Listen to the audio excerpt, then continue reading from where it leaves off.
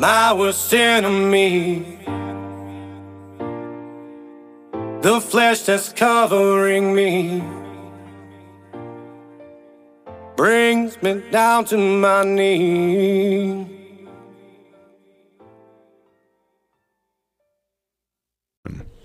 Welcome to Sermons in the Park, a ministry exploring biblical truth from the Word of God, focusing on the truths that help us in our daily walk with Christ in every aspect of our lives. Now, here is your Reverend, Jamie McCaskill. Hello, brothers and sisters, and welcome back to an all-new Sermons in the Park. As always, I am your Reverend, Jamie McCaskill. I want to thank you again for joining me here and being part of our weekly sermons. Yes, we are back to doing the Genesis sermons today. Once again, though, as you can see, this is the audio on top of just the logo. If you're over on YouTube, if you're on the podcast, of course, you don't notice that, but that's neither here nor there. We're going to get back to doing these. We're really close to finishing up Genesis. This week we're in chapter 42, but before we begin, let's do as we always do and bow our heads and thank our Heavenly Father for all the great and wonderful gifts He's given us. Heavenly Father, we come to you like we always do here each and every week just to say thank you. We thank you for all the things that you've done. We thank you for the gift of air, the gift of food, the gift of drink. You know, without you, Father, we would not be able to raise our heads off the bed, off of our pillows in the mornings and go throughout our day. You give us each and everything that we have. The heavens, as your word says, proclaims your glory. And we thank you. We thank you for everything, Father, from the deepest pits of the earth to the highest points of heaven. It's all yours, and we thank you for allowing us to even be a part of that. We're just a speck of sand on this tiny little marble, and we thank you. We thank you in the name of your Son Jesus, who died so long ago so that we can have this close relationship with you. And we thank you, Lord, in His name. Amen. So, before we begin, I just want to address that, yes, I was laid off from my job due to the UAW strike. So probably wherever you're at down below, you should see, I set up a GoFundMe to help me and my wife and children pay our bills. Because, as I'm waiting for unemployment and everything, this isn't something that I've ever had to deal with. So if you're willing to help out, please do. It doesn't matter what little you give. Anything helps. Even if you're not able to give, share the link somewhere. Help us out. It's just, this is a hard time on everyone. This UAW strike is affecting us all. And then, of course, we have the attacks that took place in Israel by the hands of Islamic terrorists. It's this whole world. The signs are here. We've already had the Israelites have that Rav Shlomo Yehuda, who, although they have not come out rightly claimed as the Messiah, there's him, and he supposedly has done miracles. We've had the drying up of the Euphrates River, and now we have Jerusalem's at war again. The signs are here, so keep your eyes open, and again look to the heavens. But back to what we're here for, Genesis chapter 42. In this chapter, we're going back to Jacob this time, okay? And what we see is that, the family has been paralyzed because of that famine that's taken place. Now, as we read, we see Jacob is very reluctant to allow his family to go into Egypt. He didn't know what would happen if he went down there. Right? But what other choice did he honestly have? There was no other choice.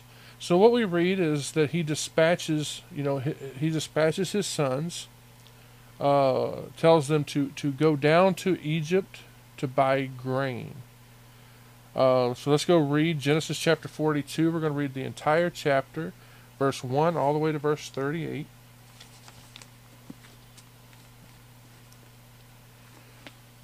Now when Jacob saw that there was corn in Egypt, Jacob said unto his sons, Why do ye look one upon another? And he said, Behold, I have heard that there is corn in Egypt. Get you down thither, and buy for us from thence, that we may live and not die. And Joseph's 10 brethren went down to buy corn in Egypt. But Benjamin, Joseph's brother, Jacob sent not with his brethren, for he said, Lest peradventure mischief befall him. And the sons of Israel came to buy corn among those that came, for the famine was in the land of Canaan. And Joseph was the governor over the land, and he it was that sold to all the people of the land. And Joseph's brethren came and bowed down themselves before him with their face to the earth. And Joseph saw his brethren, and he knew them, but made himself strange unto them, and spake roughly unto them. And he said unto them, Whence come ye? And they said, From the land of Canaan, to buy food. And Joseph knew his brethren, but they knew him not. And Joseph remembered the dreams which he dreamed of them, and said unto them, Ye are spies to see the nakedness of the land ye are come. I'm taking a drink real quick.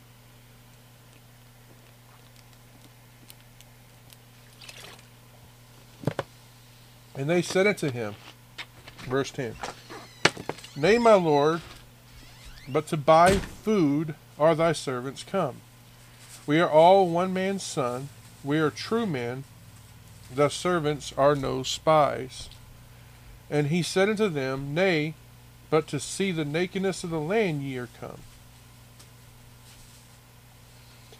And they said, Thy servants are 12 brethren, the sons of one man in the land of Canaan, and behold, the youngest is this day with our father, and one is not. And Joseph said unto them, That is it that I spake unto you, saying, Ye are spies. Hereby ye shall be proved. By the life of Pharaoh ye shall not go forth hence, except your youngest brother come hither.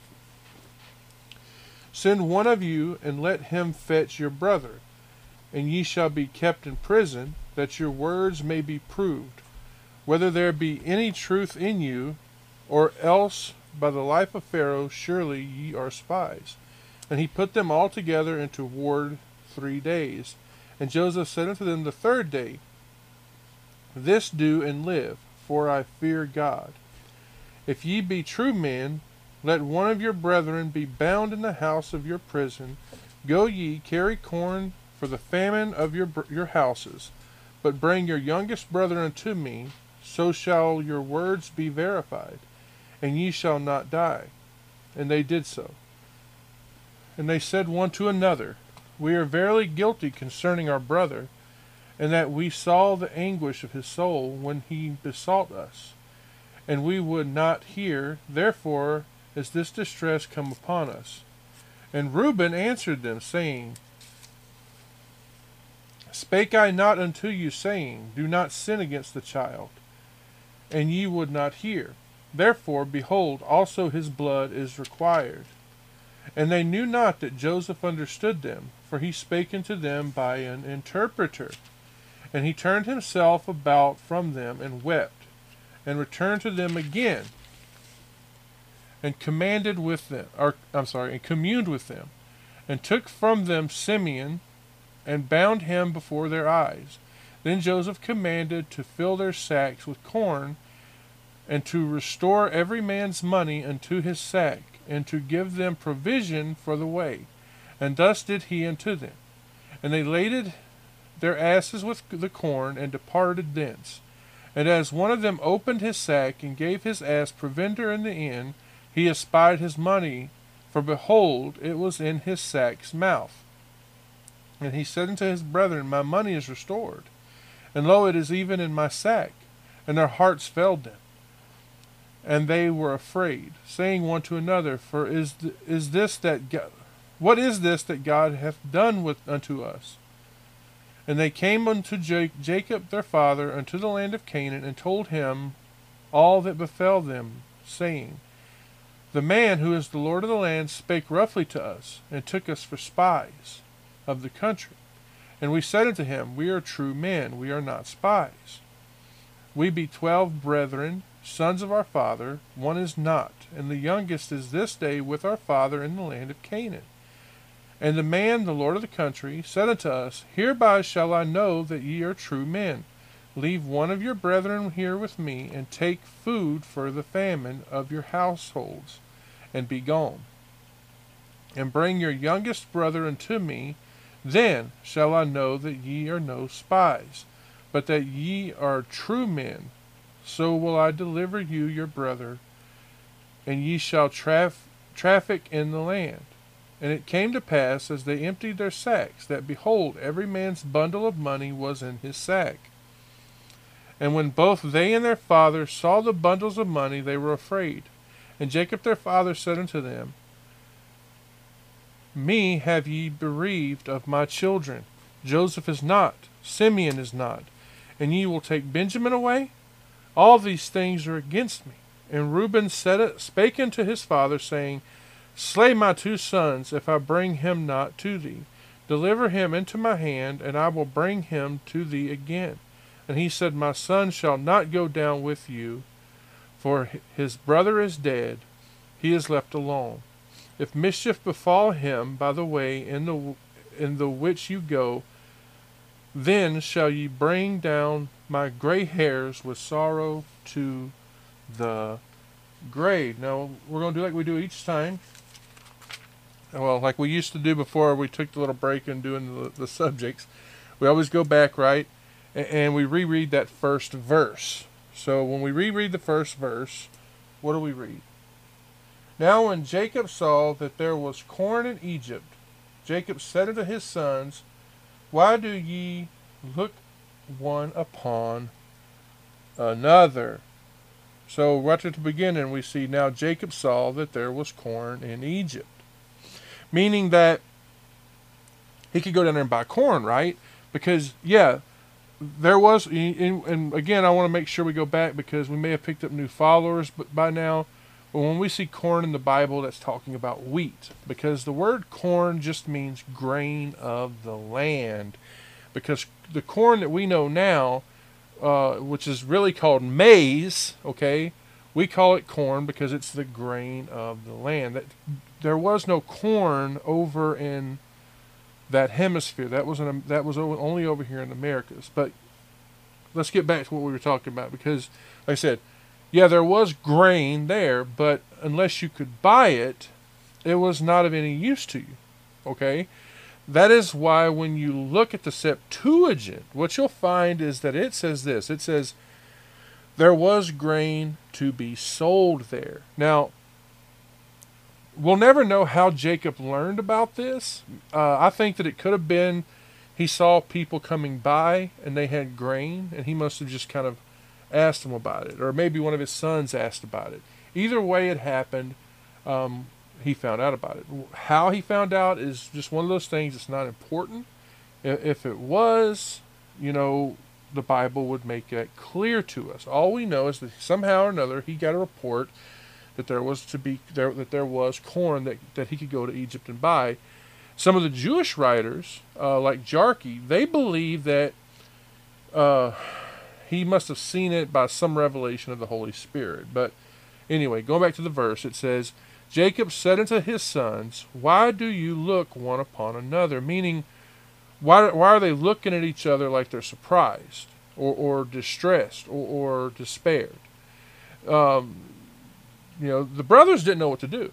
What should they do? What course of action should they take? Which way are we going to turn, if you will? It seems they weren't even speaking to one another or consulting one another about it.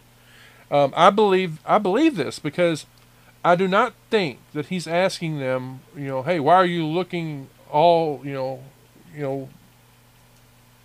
throughout Canaan when you know there's no grain there? That's what I think.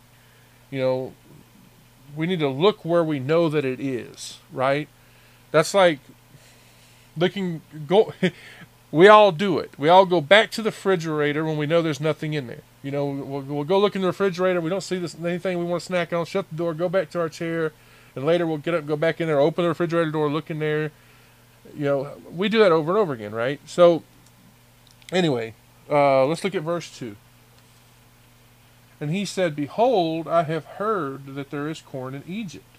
Get you down thither, and buy for us from thence, that we may live and not die. Look at that. It says, And he said, Behold, I have heard that there is corn in Egypt. Do you see? This shows us what it meant by he saw, right? And then we see this. Get ye down thither. He's telling them, don't wait. Go right now. Go down there as fast as you can. Get to Egypt, you know. Now, Egypt is, of course, south of Canaan. That's why we see him say go down. This is something we see over and over again in the Bible. When it's talking about north, it'll say go up. If it's south, it go down. Just look at Genesis chapter 45, verse 25.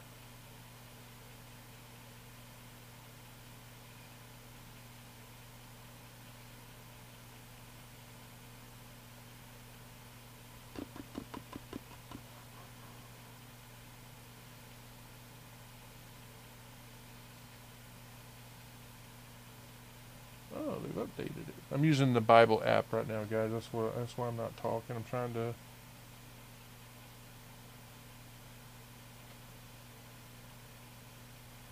Genesis chapter 45, verse 25. I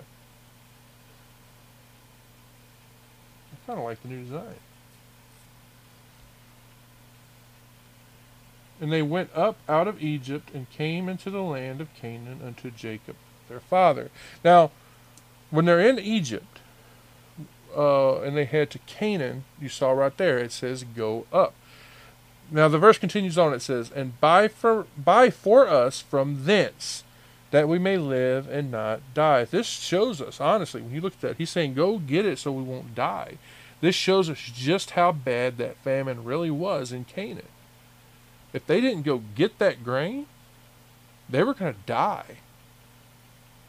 Right? And it also shows us that the fortune of Egypt, that had spread out. People knew about it. His family now had word of Egypt's fortune. There's food there for them to go buy. The only thing that was important now for them was food. Remember this, by this time, they had nothing. I mean, they heard nothing. They didn't hear anything from Joseph. The brothers, I honestly believe that the brothers thought, after they sold Joseph into slavery, he was dead. Or maybe they even forgot they sold him. Well, I should say into Egypt. Not that they forgot they sold him, but I think they forgot they sold him into Egypt. And we already know that Jacob thought Joseph was dead. As far as we know, he never found out by this point that Joseph was sold into slavery, right? So they think Joseph, all of them by this point think Joseph is dead. Now let's read verse 3. And Joseph's 10 brethren went down to buy corn in Egypt. Read that part. Read that whole thing again. And Joseph's 10 brethren went down to buy corn in Egypt. So, he told them to go, and of course the sons, they all did what their father told them to do. They went down into Egypt. Now, did you notice? It says 10, so only 10 of them went. 10 of them went down there together. All of them except for, and my wife's looking at me, Benjamin. It's easier to know which ones went, right? Also, they're not called Jacob's sons either. Even though they are. We see them called Joseph's brethren. The brethren that sold him into slavery. Also, we see the ones that are going, even though they did not know it, right? They're going to see Joseph. Think of it this way. They'll have to bow down. They'll have to yield to Joseph in obeisance, right? Verse 4. But Benjamin, Joseph's brother, Jacob sent not with his brethren, for he said, lest peradventure mischief befall him. We see his name here, right? Benjamin. We read about him back in Genesis 35, verses 16 and 19. I'm liking this update. And they journeyed from Bethel, and there was but a little way to come to Ephraim. And Rachel travailed, and she was in hard labor. And it came to pass, when she was in hard labor, that the midwife said unto her, Fear not, thou shalt have this son also. And it came to pass, as her soul was in departing, for she died, that she called his name Benoni, but his father called him Benjamin. And Rachel died and was buried by the way in Ephrath, which is Bethlehem. Benjamin, if you remember, Benjamin is the youngest of Jacob's sons. He didn't have any more after this that we read about. He's also the second son of Rachel, who was, as you know, Jacob's most beloved wife, his favorite, his lawful wife, if you will. And that made Benjamin Jacob's favorite son, because Joseph was, as far as he knew, dead.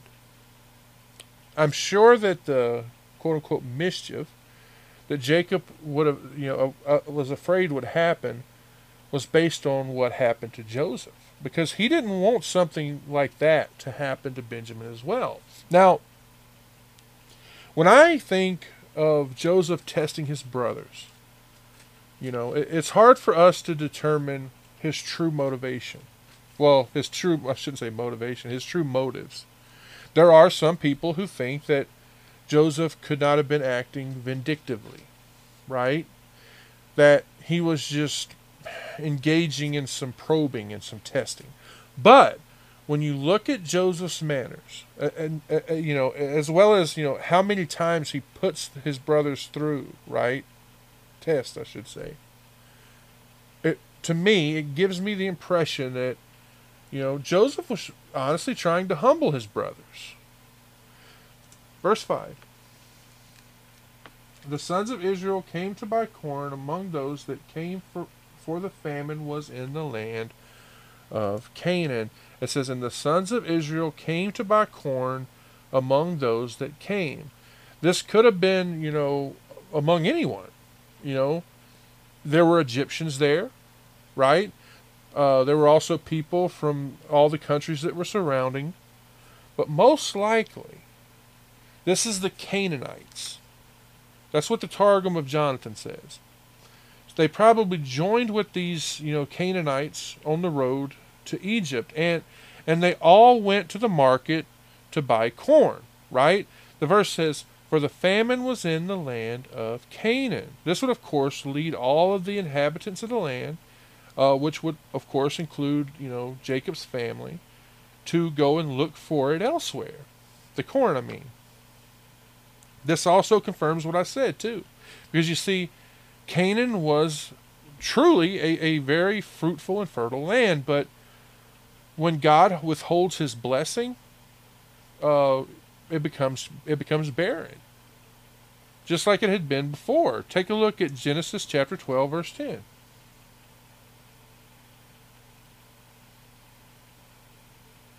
And there was a famine in the land, and Abram went down into Egypt to sojourn there, for the famine was grievous in the land. This, of course, would try the faith of these good men that God gave the land to.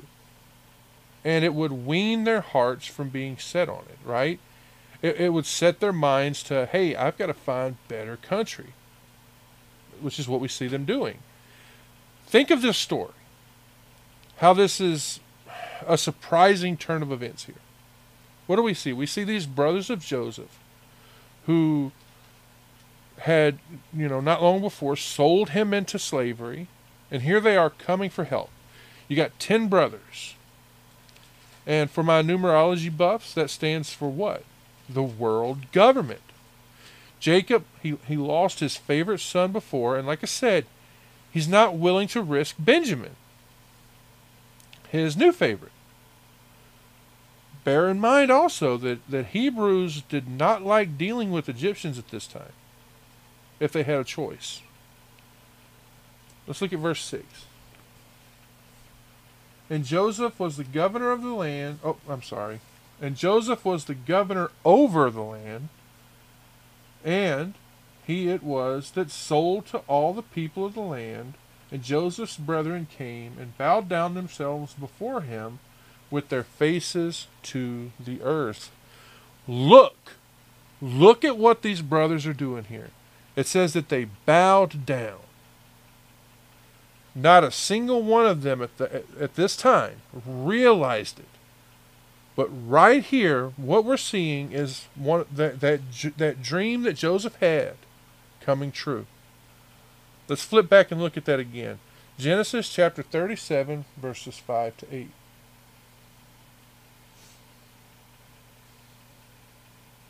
And Joseph dreamed a dream, and he told it his brethren, and they hated him yet the more. And he said unto them, Hear, I pray you, this dream which I have dreamed.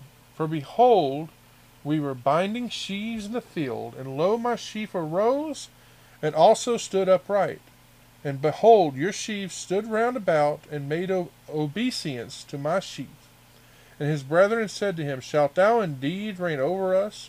Or shalt thou indeed have dominion over us?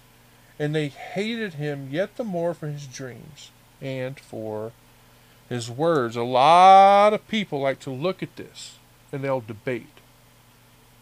Right? Didn't the brothers recognize him? And there are several reasons. Number one, by this point, it's been 15 years since they sold Joseph, who at that time was a teenager, into slavery. And by this point, Joseph is an adult. Right? Number two, Joseph had all the appearances of an Egyptian by this point. He's dressed like an Egyptian. His hair's cut like an Egyptian. He is dressed in the style of an Egyptian. And number three, he treated them like strangers. There was no sign with him that he knew who they were. We'll see that in the next two verses, won't we? And then finally, number four, as I said earlier, they thought Joseph was dead by this point. We'll discuss that more when we get to verse 13, but the fact that we read of them bowing down themselves before him makes me think of that dream and how it's being fulfilled. How the brothers did their best to keep that dream from happening. Let's go back to chapter 37, verses 5 to 11. We'll read the whole thing again. And Joseph dreamed a dream, and he told it to his brethren. And they hated him yet the more. And he said unto them, Hear, I pray you, this dream which I have dreamed. For behold, we were binding sheaves in the field, and lo, my sheaf arose, and also stood upright.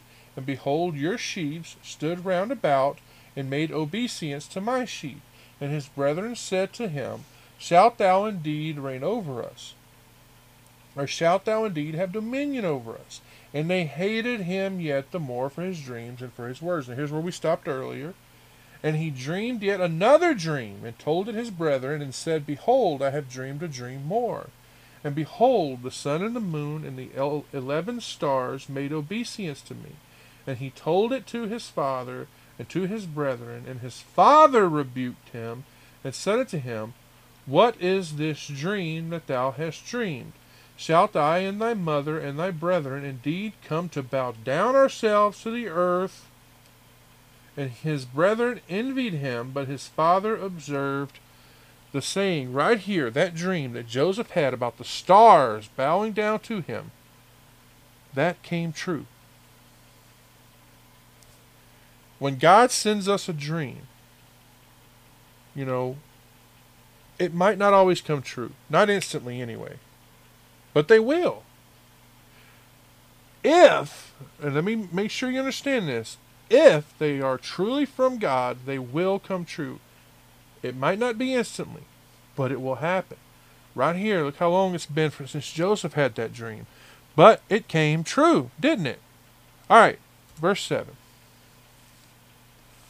And Joseph saw his brethren, and he knew them, but made himself strange unto them, and spoke roughly unto them. And he said unto them, Whence come ye? And they said, From the land of Canaan to buy food. Right there, do you see that? And Joseph saw his brethren. He looked up. He saw his brothers, right? They were there with all the rest of the people from his home country buying corn. He saw them, they prostrated themselves to him. The verse says, and he knew them. They were already men when they sold him, right? The brothers were already adults. They had beards and everything. The way they dressed, the way they carried themselves, none of that had changed. And then it says this, but made himself stranger to them. He did not show them any sign that he knew who they were. What Joseph did was he acted like the rest of the Egyptians did. And the verse says this, and spake roughly unto them. He spoke hard to them, hard words. He acted stern. He spoke with a high tone in a rough, surly manner. And the verse says, and he said unto them, Whence come ye? He asked them, Who are you? What country did you come from? What's your business here? Right? The verse says, and they said, From the land of Canaan to buy food. They could not get the food that they needed back in Canaan, right? Like we already discussed, the famine was really hitting them hard there. And don't forget this, Joseph was only 17 when they sold him into Egypt. I bet you he looked completely different. And also, like I said earlier, he's not dressed like a Hebrew. He not only would he have dressed like an Egyptian, but his hair was cut like an Egyptian. And we all know that as we mature, we start to look different, especially from the ages of 17 to 37.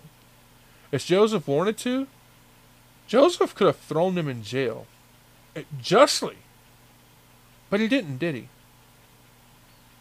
Even if his brothers thought they could possibly see Joseph, they would not have expected to find him as a ruler, would they? Verse 8, what do we read? And Joseph knew his brethren, but they knew not him. And Joseph knew his brethren, but they knew not him. Like I said earlier, it's been about 22 years at this point. Back when they sold Joseph, he was young. I bet he didn't even have a beard at that point. And now here he was. You also have to remember that Joseph is dressed as a prince here, because we read he was put into kingly garbs, and he's learned how to speak Egyptian at this point, so he's probably speaking the Egyptian language. And them seeing him in such grandeur and such splendor, having all of this power, all of this authority, having all these people attending to him, they never would have thought that this was Joseph. Not to mention they thought he was dead. They had heard nothing of Joseph since he left. There's no way that they would think that boy that they sold as a slave would grow up to be a governor over Egypt. Again, let me say this. We're seeing another shadow of Jesus here. Jesus' brethren rejected him. They cast him out. When he comes back, the Bible tells us every knee will bow. The Bible makes sure we understand when Jesus comes back, he will be King of Kings, Lord of Lords. His physical family will not recognize him. That's why we see that description. But spiritual Israel will know him. Now, from here until verse 22, I want you to pay really close attention, because we're going to see the final evaluation of the brothers after they are imprisoned for 3 days, because they protested the charge of espionage. And they hear the royal criterion for their innocence. All right? In verse 15 and verse 20, they also show that they have a guilty conscience, and that they understand that vengeance is due for what they did to Joseph. in verses 21 and 22. Now, all of this, after the claim to be what? Honest men in verse 10. That's not very honest, is it? Now, let's look at verse 9. And Joseph remembered the dream which he dreamed of them, and said unto them, Ye are spies, to see the nakedness of the land, ye are come. And Joseph, so right there we see, and Joseph remembered the dreams which he dreamed of them.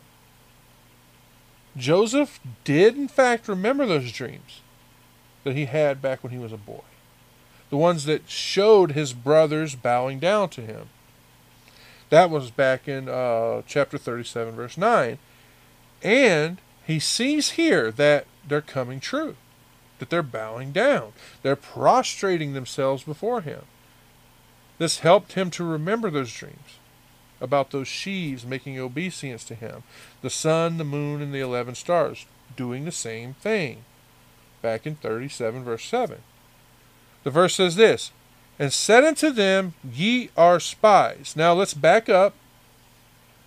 Let's look at that part again. Because, as you know, Joseph knew who they were. He knew that they're not spies. He's not asserting that belief. What he did was, he did this to test them, to try them. He wanted to see what they had to say for themselves. As well as he wanted to lead them into discourse, to get knowledge, if you will. What's going on with Dad? What's going on with Benjamin, my brother? Are they alive? He didn't know any of that. He deals with them like a judge from a bench, one who's examining someone who's being charged. This one was what? Ye are spies. If they cannot give a better account of themselves, he has to treat them like they are spies. He says, to see the nakedness of the land ye are come. He's saying that they came there to try to find a weakness in the defenses and the fortifications. That way they would be able to invade the land. And think about it, I'm sure that Egyptians were very suspicious of their neighbors, especially at this point, because all of the neighbors are in distress. All of them had heard about the corn. So I'm sure that they were worried that, hey, our neighbors might try to come and take it by force. So there might have been a reason for foreigners, who came to buy corn, and we see that they were brought, before Joseph so that Joseph could be the one to examine them. So this is probably something that not just his brothers, Joseph had done in the past. So let's look at verse 10. And they said unto him, Nay, my Lord, but to buy food are thy servants come. It says, and they said unto him, Nay, my Lord. I think that this was one of the brothers speaking here for the group. Instead of like all 10 of them speaking, it's just one of them. And he's saying that, hey, no, we're not spies. Notice how he addresses Joseph with the greatest reverence, with the greatest submission. Calls him their Lord. And again, this accomplishes that dream, doesn't it? We see they said, but to buy food are thy servants come. And that was the only reason that they came there. Right? Verse 11. We are all one man's son. We are true men. Thy servants are no spies. We are one man's sons. They're saying this to try to show that they're not spies. It's very unlikely that a single family would do what, Joseph is accusing them of doing. Or that one man would send his sons to be spies, especially all of them, because that's dangerous. If they're caught, they would be arrested, or even worse, killed. So it would be, more likely that multiple families would be involved in something like this. So them saying they're one family, spies would be multiple families, not together, but as different parts of a kingdom. That way they could, check out the whole kingdom, looking for the best places to do it. The verse says, we are true men. They're speaking the truth. They said they only came there to buy corn. They're being honest. They're being upright. They're being sincere. They did not lie. The verse says, thy servants are no spies. They're expressing this in the strongest way possible. The fullest of assurance. They detested that they were even being called spies.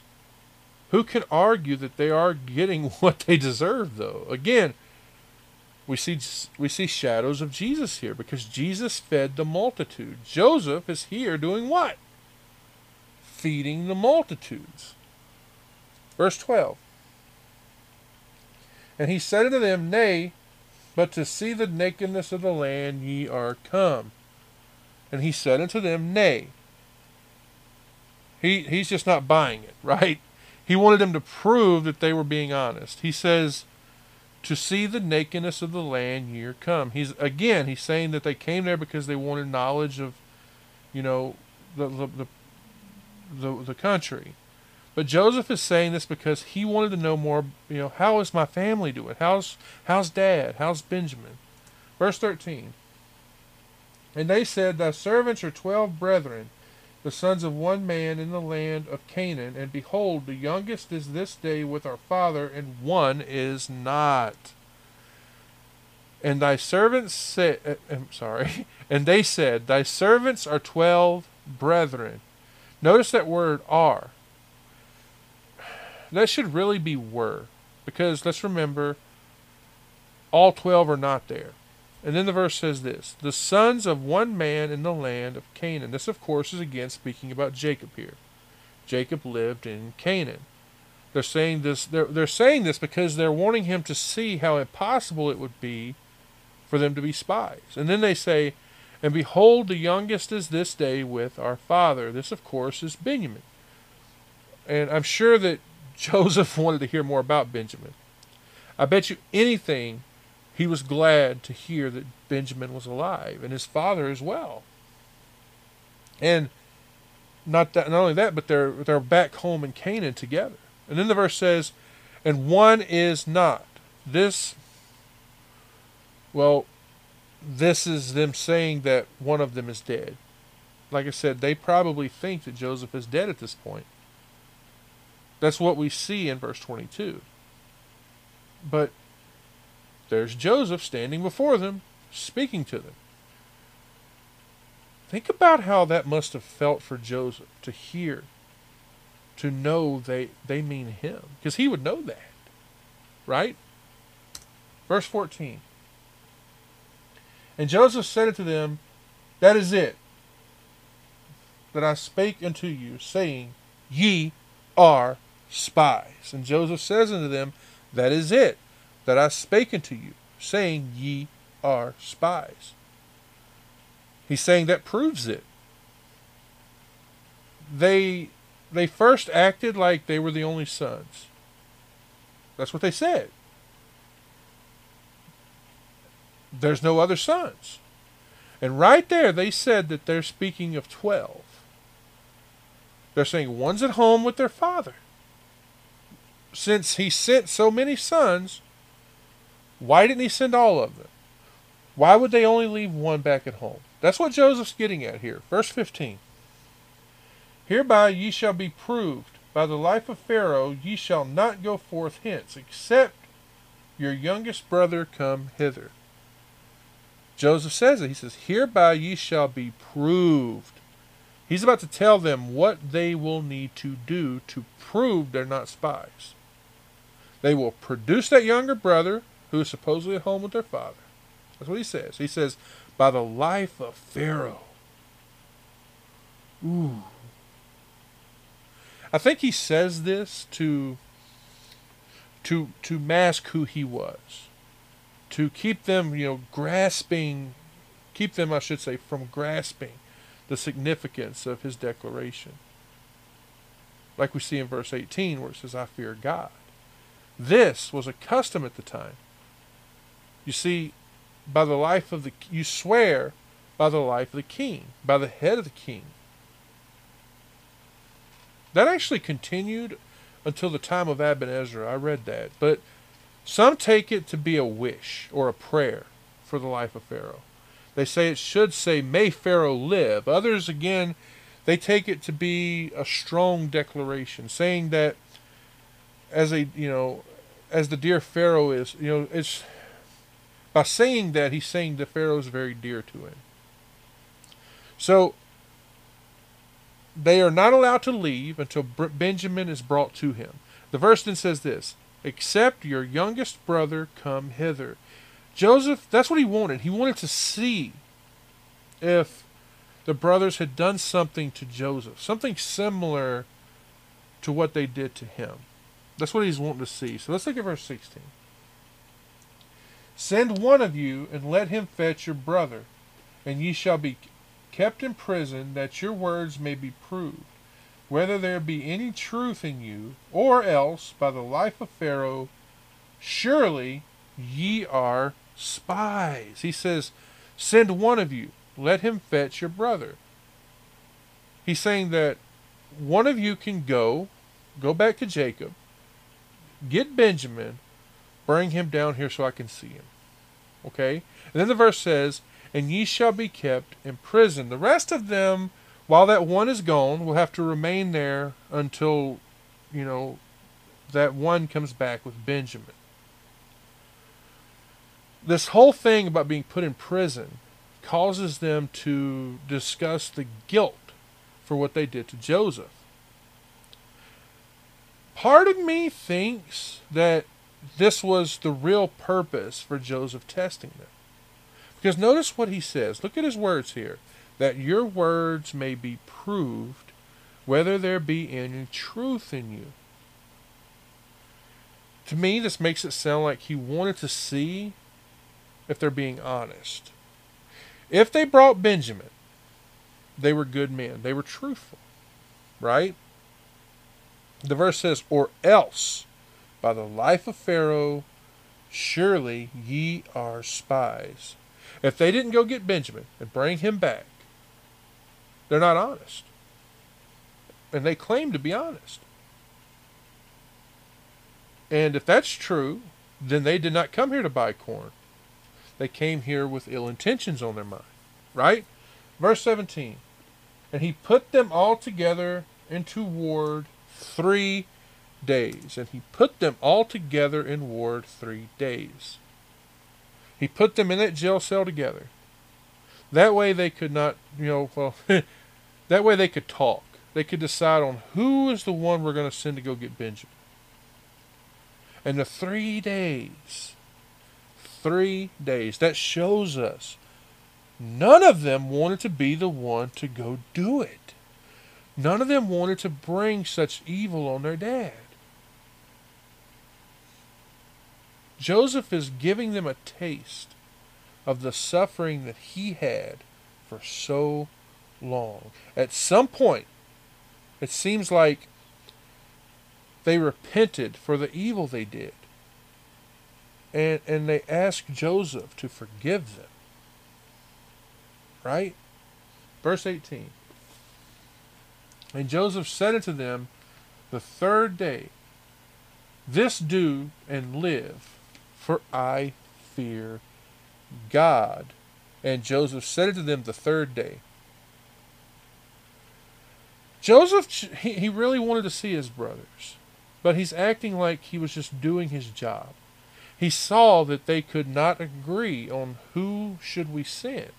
So he felt that, he would back off on that last order. Right? He would give them another one. He says, "This do and live." What he's doing is he's saying, do what I am about to say. If they did it, then it would save their lives. And then the verse says, and then Joseph says this. It's very important. Listen. "For I fear God." He's telling them that he's not going to be unjust.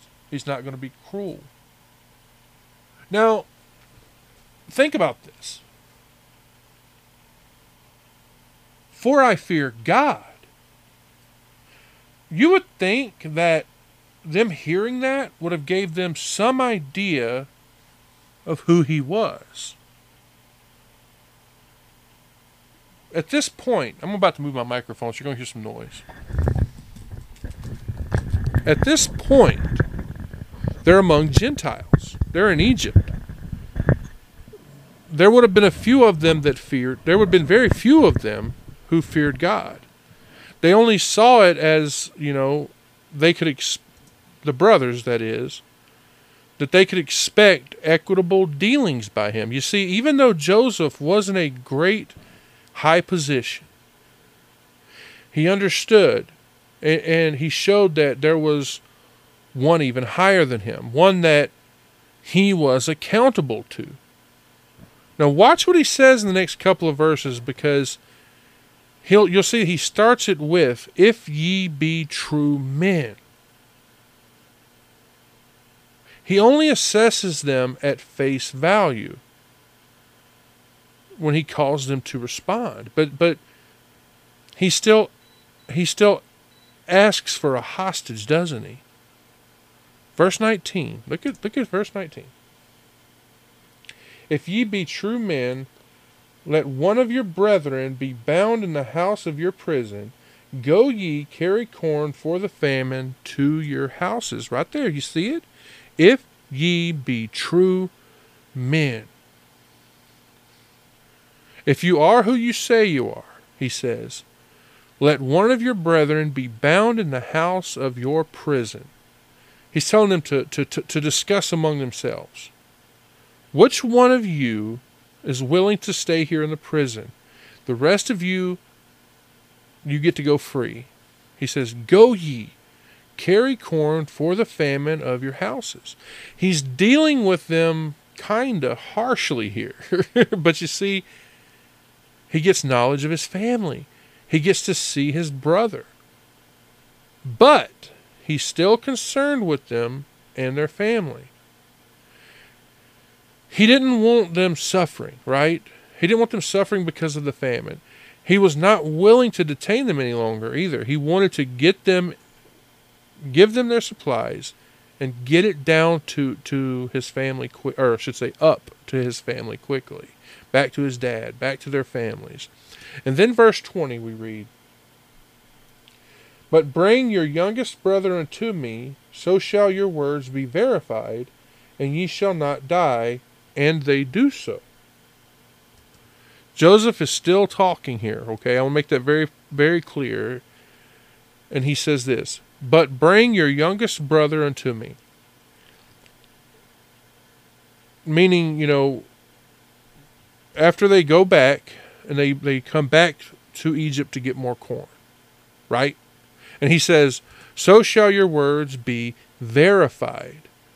When they bring back Benjamin, that would prove their truth, that they're telling the truth. That they didn't have any ill will or any ill design, I should say, for Egypt. That they really did come there to buy grain, or as the Bible calls it, corn. He says, and ye shall not die. The thing is, they kill spies. Because if they didn't kill the spies, they were in danger. They were a danger to them, right?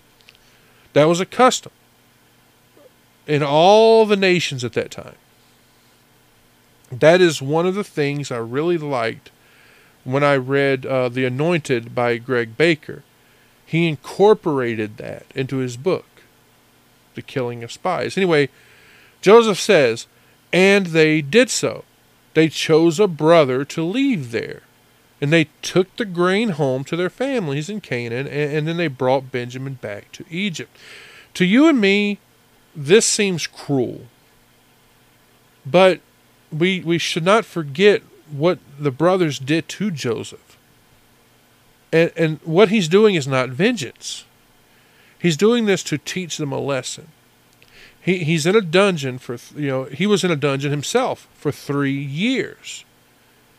Joseph only gave them 3 days, and the fact that he sent corn shows that he cares for the family. I still think that they should have recognized him when he said, I fear God, but weren't expecting Joseph, or that they would even see Joseph at all, right? Verse 21. And they said one to another, we are verily guilty concerning our brother, and that we saw the anguish of his soul when we besought him, when he besought us, and we would not hear. Therefore is this distress come upon us. And they said one to another. This means that while Joseph is still standing there, they're still in prison. We see them say this, we are verily guilty concerning our brother. And that brother there is, of course, talking about Joseph. They sold Joseph into slavery. They assumed that he was dead, that he probably was worked to death. And now that they were in trouble, they thought of what they had done, how guilty they were. Even though it was so long ago, it was still in their memory. It was heavy on their conscience. Now, all of you who are believers and have not turned to Jesus, who also go, yeah, but it was when I was a kid, or it was so long ago. With sin, that doesn't make it any less offensive to God or on your conscience. We see it all the time, don't we? It's revived in our memory. It's aggravated by what has happened. Right? Look at what they say here. In that we saw the anguish of his soul when he besought us, and we would not hear. When they sold Joseph to those Midianites, they hardened their hearts. Look at Genesis chapter 37, verse 28 and 29.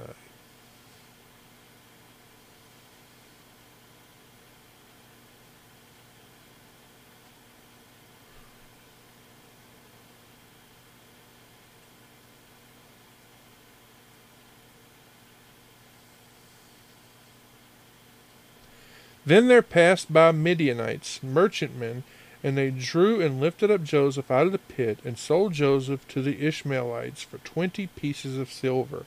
And they brought Joseph into Egypt. And Reuben returned unto the pit, and behold, Joseph was not in the pit, and he rent his clothes. But even though they hardened their hearts, they didn't forget. They're remembering him. They're remembering Joseph pleading with them, with his eyes full of tears and terror, as he was being dragged away to become a slave. And Reuben, he reminds them here of the warning that he gave them at that time. Joseph was in agony. I'm sure his limbs were trembling, his lip was quivering, his eyes were probably full of tears as they stripped him of his coat. He probably was begging them, don't put me in this pit. Don't leave me here. Don't put me in the hands of these Midianites. They're going to sit. He wanted them to, he's probably begging them, just send me home. Did they listen? No. They plugged their ears. They squeezed their eyes closed as he was crying. They hardened their hearts. We read this, therefore is this distress come upon us. They got equal measure for what they did. They cast Joseph into a pit. He put him in prison. They didn't listen to his cries or look at his tears. It didn't move them to pity. And now here he was giving it back. He did his best to make it appear that he was showing them no compassion. I think the way he made them feel brought all those memories flooding back. They realized that this was their punishment for what they did to Joseph. Remember, they did not know this was Joseph. This right here is a picture of what I tell people. The first step in salvation is conviction. When you feel that dread on your heart, that you really are a sinner, if you want to be forgiven, you have to have contrition. You have to feel it in your heart to know How horrible it is. Verse 22. And Reuben answered them, saying, Spake I not unto you, saying, Do not sin against the child? And you would not hear? Therefore, behold, also his blood is required. Look at that. Reuben answered them, it says. Again, I want to remind you, Reuben, he's the one doing the talking here. Why? Because he's the eldest brother. And if you remember, he was the only one that showed any concern at all for Joseph. He was the one that was the most tender, the most careful with him. And the verse says this, saying, Spake I not unto you, saying, Do not sin against the child, and ye would not hear? This shows Reuben had tried to keep them from selling Joseph when they first talked about it. Did they listen? No. We know that they did. We know that they did listen when he told them not to kill him, right? They listened when he told them to put him in the pit. Remember, Reuben was not going to leave him there, though, was he? He intended to, come back later, get Joseph out of the pit, take him home to Jacob. Right here, this is the first hint that we get that Reuben was with them when they first saw the Ishmaelites. And we're talking about selling Joseph to them. We see that what? He objected to it. I think that what happened was, after they talked about selling Joseph, and he told them, don't do it, I think that at that point, he went away for a little while. Maybe he took a walk. Maybe he planned, while he was out there walking, he was planning to go and get Joseph out of that pit. And that he was probably on his way back to do it. And at that point, they sold Joseph already, and when he comes back, Joseph is gone. And maybe this could be talking about just some general advice he had given them to, don't do anything with him that's going to put him in danger or maybe kill him. And selling him as a slave, they thought had done this. Right? And the verse says this, Therefore, behold also, his blood is required. And this right here is one that I had to turn to the Targum of Jonathan about. And I saw there that it says, of us. In a way, that, even though they didn't kill him personally, they caused it. They would, if he was dead, they would have caused it by sending him away. That would make them accessories to the death. Just as guilty of it. Because as we see, Reuben believed he was dead. He believed they're being punished for the death of Joseph. And right here we see that declaration that he makes. That's talking about the death penalty. Take a look at Genesis chapter 9, verse 5.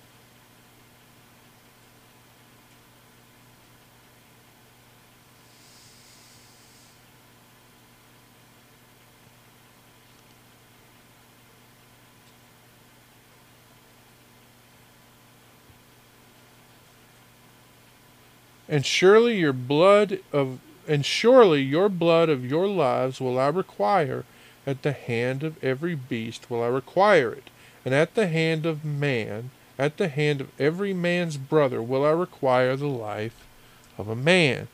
Verse 23. And they knew not that Joseph understood them, for he spake unto them by an interpreter.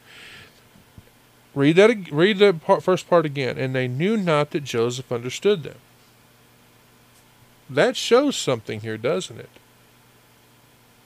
Something that I personally have never seen a preacher talk about.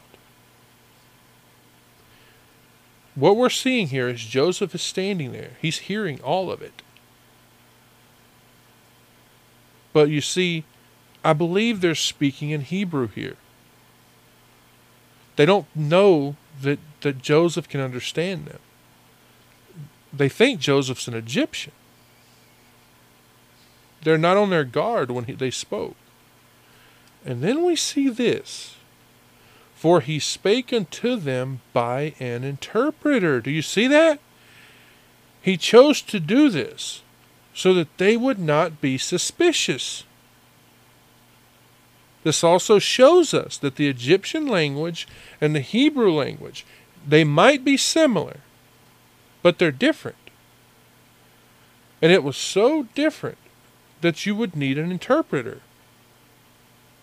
The two parties, they couldn't understand each other. When we look at the Targum of Jonathan, we can learn that the interpreter here for Joseph was his oldest son Manasseh. Jarkey says the same exact thing, but me, personally, I don't believe that. Why? Because when you look at that time period, Manasseh would have been too young. He would have been so young that he might have been an infant. Go back to chapter 41, verse 50.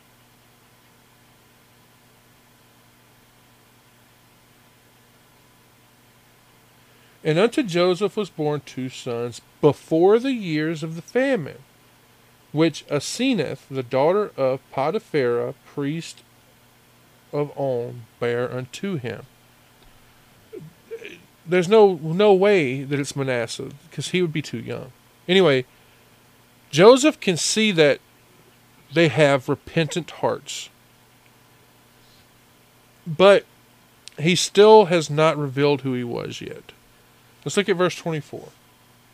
And he turned himself about from them and wept, and returned to them again, and communed with them, and took from them Simeon, and bound him before their eyes. Look at that right there. Look at this. And he turned himself about from them and wept. Now, I've spoken before about this animated version of the story that my wife and I watched on the Dove channel. And this part right here, man, let me tell you, it showed the emotions. When Joseph hears his brothers confessing about what they had done, how they felt the guilt, and he heard Reuben's affection for him. This works on his own emotions. And he already had a tender spirit. He could not act the part that he made. He couldn't keep being stern with them and being so severe. And we never see him characterized as a man of hate. So we see him here, he turns away from them. He does that so they can't see him. He leaves the room, he goes somewhere, and he weeps for a while. And after he's wept, he comes back. And the verse says, and returned to them again and communed with them. He talked with them. He talked with them over the same thing they already talked about. You know, they talk about some corn to Canaan and stuff like that.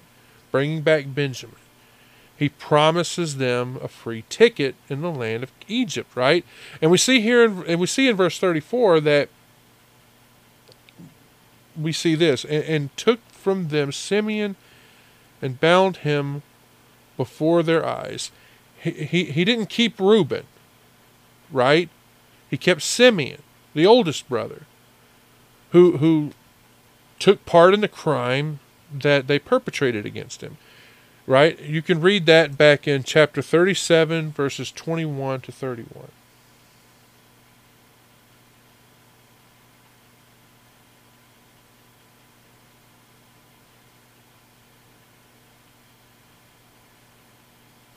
And Reuben heard it, and he delivered him out of their hands, and said, let us not kill him. Right? And Reuben said unto them, shed no blood, but cast him into this pit that is in the wilderness, and lay no hand upon him, that he might rid him out of their hands to deliver him to his father again. Right there, that's about how Reuben was going to take him out of the pit and bring him back home. Then verse 23, and it came to pass, when Joseph was come unto his brethren, that they stripped Joseph of his coat of many colors that was on him, and they took him and cast him into the pit, and the pit was empty. There was no water in it.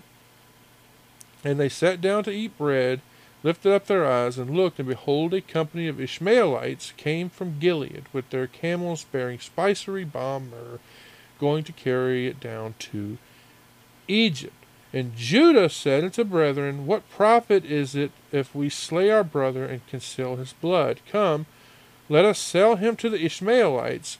Let not our hands be upon him, for he is our brother and our flesh. And his brethren were content. Then there passed by Midianites, merchantmen. They drew and lifted up Joseph out of the pit, sold Joseph to the Ishmaelites for 20 pieces of silver, and they brought Joseph into Egypt. Right?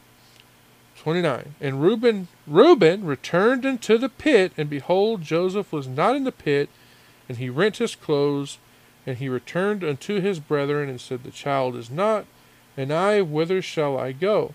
And they took Joseph's coat, killed a kid and the goat, and dipped the coat in the blood. Now, we saw right there, Simeon was the one who was the most cruel, the most hard-hearted among the brothers. And then when you look at what happened to Shechem, he's the most bloodthirsty. And according to Jarkey, Simeon was the one that said to Levi, when he saw Joseph coming up, Behold, this dreamer cometh. And Simeon was the one that cast him into the pit. Now, when you go into the Targum, it also says that Simeon was the one that wanted to kill Joseph, and that Joseph might cast fear on him as a hostage. Not only because he was the most evil, but also he might have seen him as, being less concerned and not humble. As much from the evil that he had done. Don't forget this either. Simeon most likely was not as favored, if you will, after all that, mess with Shechem. So that was another reason to detain him. And that also is not to even mention, he probably would have argued all the way back to Canaan for them not to bring Benjamin to Egypt. Joseph really wanted to see his little brother. Notice also that Joseph has him bound. He does it while they're still there. This was another thing done to do what? To strike terror in them, to let them know what would happen if they do not do what he says. And again, this would humble them because of the sin that they're guilty of. They leave with that on their minds. And if Jarkey is right, he would have released him after they left and, gave him some food and drink. Maybe gave him a little bit of freedom, using him in a mild and gentle way. Joseph was a good man. He couldn't contain himself. He had compassion. He had great compassion. These are his brothers. But he wanted to teach them a lesson. Remember, he left that room for why? He left it so that he didn't want them to see him cry. Right? Verse 25.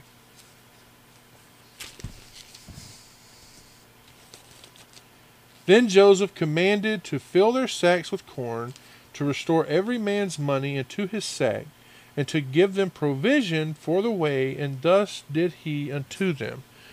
Then Joseph commanded to fill their sacks with corn. Well, this was what they came down there for, right? I'm getting a drink, sorry.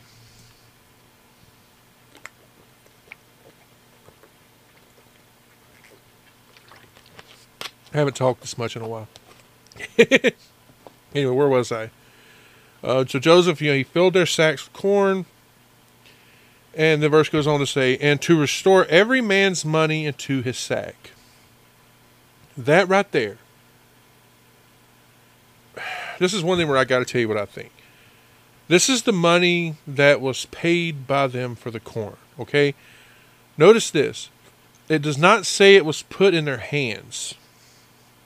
It's saying that it was put into their sack.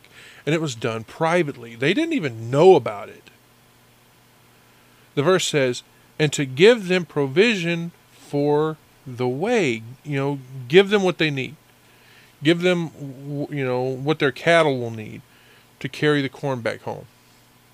The verse says, and thus did he unto them. This is Joseph, but he didn't do it himself. He had his steward or his deputy go do it. Whoever that servant was that he gave the orders to, he went and did it. And then verse 26. And they laded their asses with the corn and departed thence. And they laid their asses with the corn. If you've listened to me long enough, you know that asses were sometimes called cattle. And these asses were something that was fit to carry a burden. That's why they were called a beast of burden. There's no doubt in my mind that each one of them had at least one. And then the verse says, and departed thence, meaning they left Egypt. They headed back towards Canaan. They left Egypt where Joseph was, headed towards Canaan where Jacob and Benjamin were, right? Verse 27. And as one of them opened his sack to give his ass provender in the inn, he espied his money, for behold, it was in his sack's mouth. So it says, and as one of them opened his sack. You might be asking, like I always do, who was it? So I went through all the sources, and according to the only one I found this in the Targum of Jonathan, and Jarkey agrees with him here, that it was Levi. But Aben Ezra, he disagrees here. Aben Ezra says that it was Reuben, and remember, Reuben was the firstborn. So we'll go on. The verse says, to give his ass provender in the inn.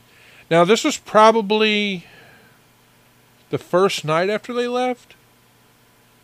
And why do I say that? Because a good man will always take care of the beasts. He'll take care of them just as well as he will himself, right? And in the Bible, we usually see them do that first. And then we see this. He espied his money. The money that he used to pay for the corn. And then it says this. For behold, it was in his sack's mouth. That means that when he opened it up, it was laid right there on top. Okay? Verse 28. And he said unto his brethren, my money is restored, and lo, it is even in my sack. And their hearts failed them, and they were afraid, saying one to another, what is this that God hath done unto us? Notice that right there. That's the part that every time I read this catches me. God hath done unto us. This is their guilty conscience. Their fear that God will come after them. Okay? Notice this time it's in response to the money. The money that they had spent on the grain, it's in the sack now. And when they discussed that, all of the money was returned. When they discovered, I should say, that all the money's returned, that fear gets even worse. And then we see one of them discovers the money, right? And the verse says this, and their hearts failed them. They were afraid. They're saying, what is this that God hath done unto us?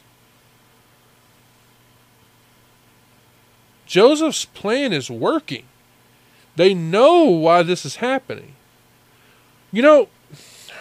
Reading this, I can't help but think of salvation again. Because salvation is a free gift. You cannot buy salvation. There is nothing you can do to earn it. You can't crawl on your hands and knees down the street in some foreign nation for miles and then climb some stairs on your hands and knees that are bleeding to reach the top and pray and get salvation. You can't walk into a church and repent to a priest and be saved. You can't pay money to someone and be saved.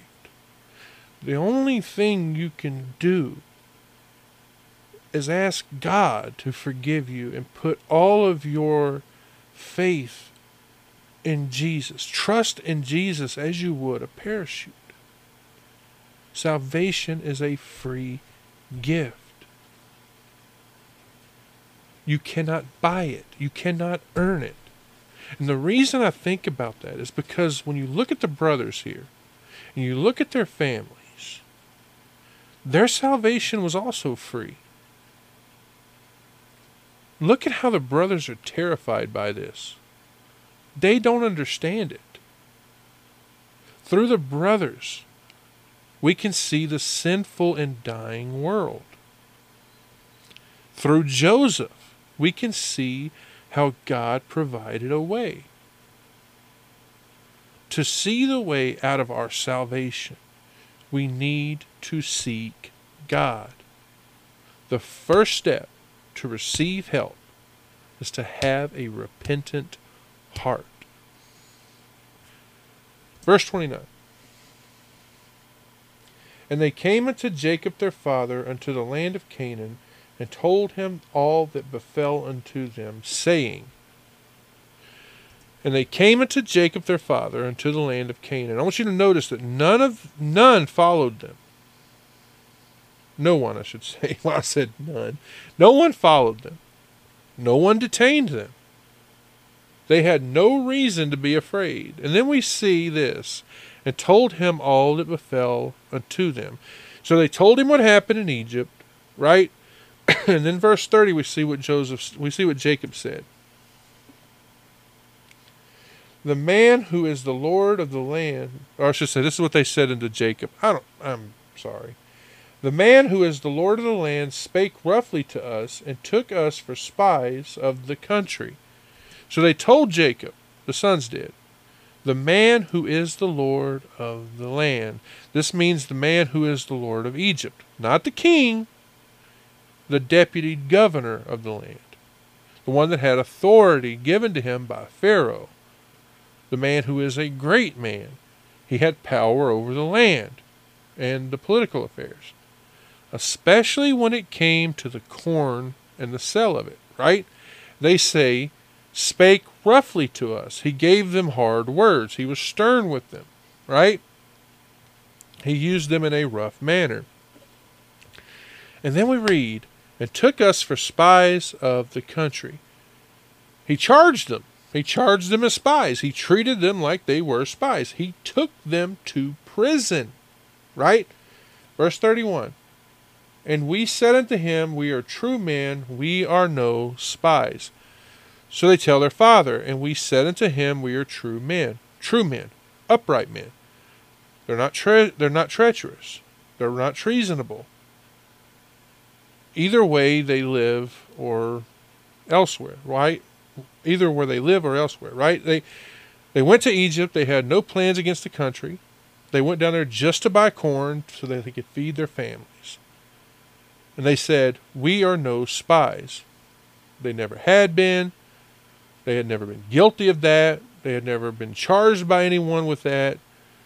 They tell him, they tell their father that, hey, we denied the charges. And then verse 32. We be 12 sons of our father, one is not, and the youngest is this day with our father in the land of Canaan.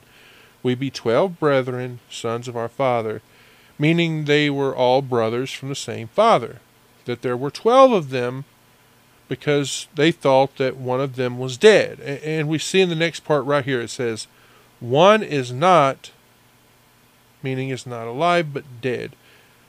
I feel that it's important that I tell you this because the Targum of Jonathan has something else.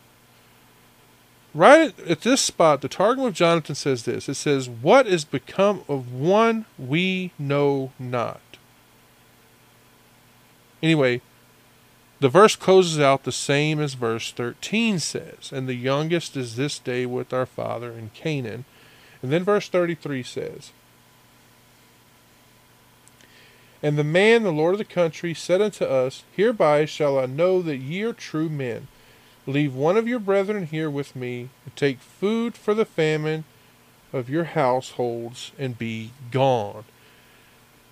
And the man, the Lord of the land, the man, the Lord of the country, said unto us, Hereby shall I know that you are true men. What he wants the brothers to do is to prove they're honest men. It says, leave one of your brethren here with me. Leave a brother with me as hostage, right? Notice they do not say bound in the prison, like we saw in verse 19. And I understand that. I understand not telling their father he bound him and is keeping him in prison. I understand that because, Jacob's an old man. They didn't want to upset him.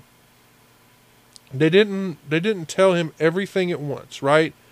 Because I'm sure that would have really upset him. It probably would have been just a bit much. And then the verse goes on to say, and take food for the famine of your household and be gone. That's talking about the corn that they took with them, right? Verse 34. And bring your younger brother unto me, then shall I know that ye are no spies, but that ye are true men. So will I deliver you your brother, and ye shall traffic in the land. And bring your youngest brother unto me. This, of course, is Benjamin. The verse says, Then shall I know that you are no spies, but that you are true men. He now knew that they're not spies, that they were true, honest, upright men who respected the nation. He wanted to see proof that they're telling the truth.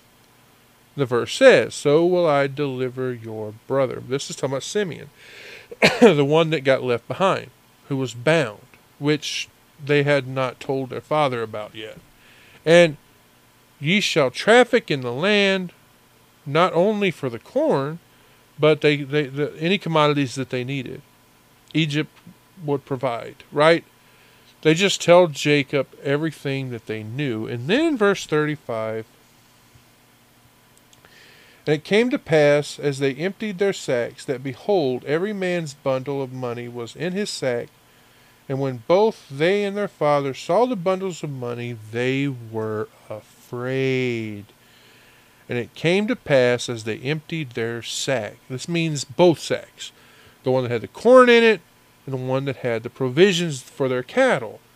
And it says that, behold, every man's bundle of money was in his sack. The same purse, the same pieces of money, which would have been gold or silver or whatever they were using to pay. The verse says, And when both they and their father saw the bundles of money, they were afraid. With this, let me tell... Now, with this, I want to tell you something.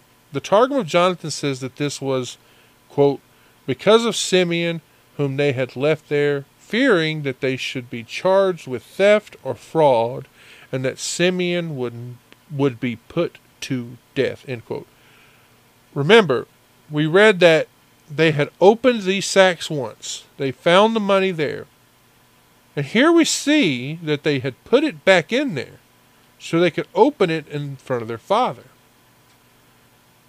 They thought it was proper for them to hide it from him, or maybe he would have blamed them for not giving it back to Joseph when they first noticed it, because at that time, it was only a day's journey. That's why I think they didn't mention it. I think that here they probably acted surprised, maybe afraid at finding it there, like they didn't know about it. They may also have considered what would have happened, right? Verse 36. And Jacob their father said unto them, Me have ye bereaved of my children. Joseph is not, Simeon is not, and ye will take Benjamin away. All these things are against me. Now what we're reading here is a father who didn't want to lose another son. Jacob couldn't bear the thought that he could lose another one. He didn't trust his sons. They've already robbed him of two by what he assumed was their scheming. And he says, And ye will take Benjamin away. He felt that this was what they wanted. He did not know what they had up their sleeves. It just sounds like, he's suspicious. They're up to no good. And he says, all these things are against me. Meaning against his will, against his peace, against his comfort, his happiness. Even though, yes, they did all work for his good and for the good of his family, preserving it during this famine. You could have it say this, upon me, meaning as a heavy burden. Too heavy for an old man to bear. It could drag him down to the ground. We see that this whole situation overwhelms him. We see him complain against his sons here. I want you to look at something with me. Look at chapter 43, verse 6. And Israel said, wherefore dealt ye so ill with me, as to tell the man whether ye had yet a brother? You see, he was not going to release Benjamin. He's not going to do it. With this verse, we see that he blames his sons for what happened. To Joseph, I mean. He didn't know how. He didn't know why. But he knew they had something to do with it. Now look at verse 37. And Reuben spake unto his father, saying, slay my two sons. If I bring him not to thee, deliver him into my hand, and I will bring him to thee again. And Reuben spoke unto his father. Reuben is the oldest son. It was only proper that he be the one to answer for what happened, to offer his father some comfort. And we see Reuben say this, slay my two sons, if I bring him not to thee. This isn't speaking of Simeon here, okay? Because Simeon's in Egypt. He's talking about Benjamin. Benjamin, who they're supposed to take back. The one that Jacob does not want to part with, all right? What Reuben is telling his father here is, give me leave to take Benjamin and Jacob. Or, give me leave to take Benjamin. And Jacob here can kill his two sons, Reuben's sons. Because remember, he has 4 sons.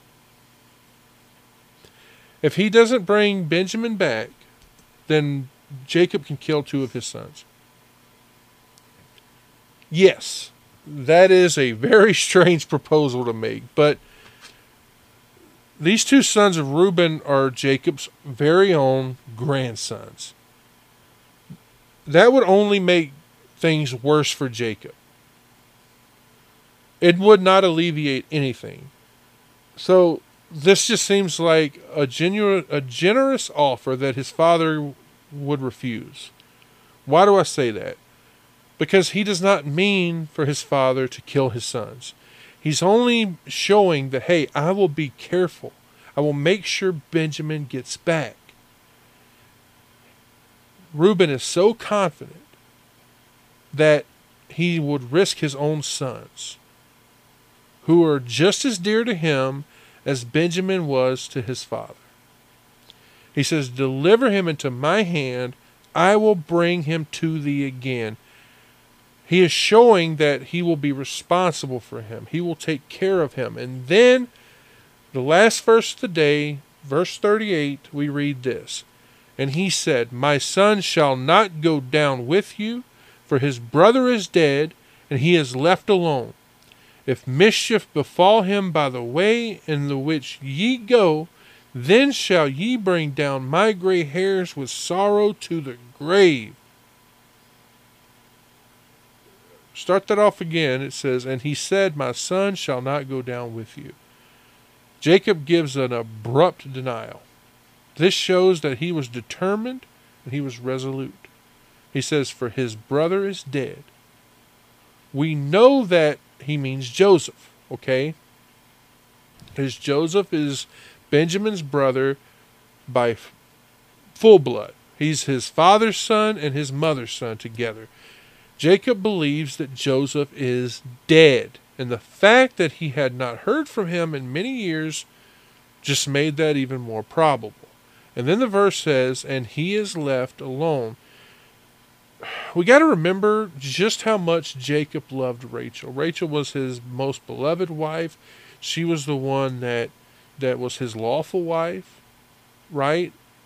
He loved her more than anything. And Benjamin and Joseph both came from her. And since Joseph is missing, and yes, presumed dead, Benjamin is her only surviving child. Jacob says, if mischief befall him by the way in which ye go, this means as they are on the way to Egypt, there's so many things that could happen. He could be killed by thieves and robbers. He could die of fatigue or anything. Anything that would lead to him dying. And the Targum, it only uses mischief of death. We read, then shall ye bring down my gray hairs with sorrow to the grave. Now, that's something that could be confusing. But what it means is that he would never lift up his head again. He would never be comfortable again. Jacob would always be in sorrow until his gray head was laying in the grave. Or to be short, yeah, I'll make it short for you. Until he died, okay? For over 20 years, we saw that he sorrowed over losing Joseph. And here are his sons, the ones who, let's face it, he may not know it, but he does suspect it, are responsible for what happened to Joseph, are asking him for Rachel's one and only son. So you can imagine, Jacob was hurt, and he just was not going to allow it. And we'll talk more about that next week with chapter 43. But I hope that you got something out of the day. I hope that this was worth the wait. I know it's been a while since we've delved into Genesis again, and this one is going on quite long, over an hour and a half. So I want to just take this time again to thank you for joining me here. Guys, keep me in your prayers. And again, down below, you'll see at the very bottom of that long list of things at the bottom, I'll have a link for the GoFundMe to help with my bills. I've got to provide for my family. I've got to be able to keep a roof over our head. So I want to thank you all for joining me here. Again, I pray the Lord continues to bless and keep each and every one of you, and I'll see you all soon. God bless you, and I love you. You have been listening to Sermons in the Park with Reverend Jamie McCaskill. Be sure to follow us on YouTube, BitChute, and Rumble. And as always, thank you for listening. There's joy for the morning, sinner be still. Earth has no sorrow, heaven can't heal. Earth has no sorrow, heaven can't heal. So lay down your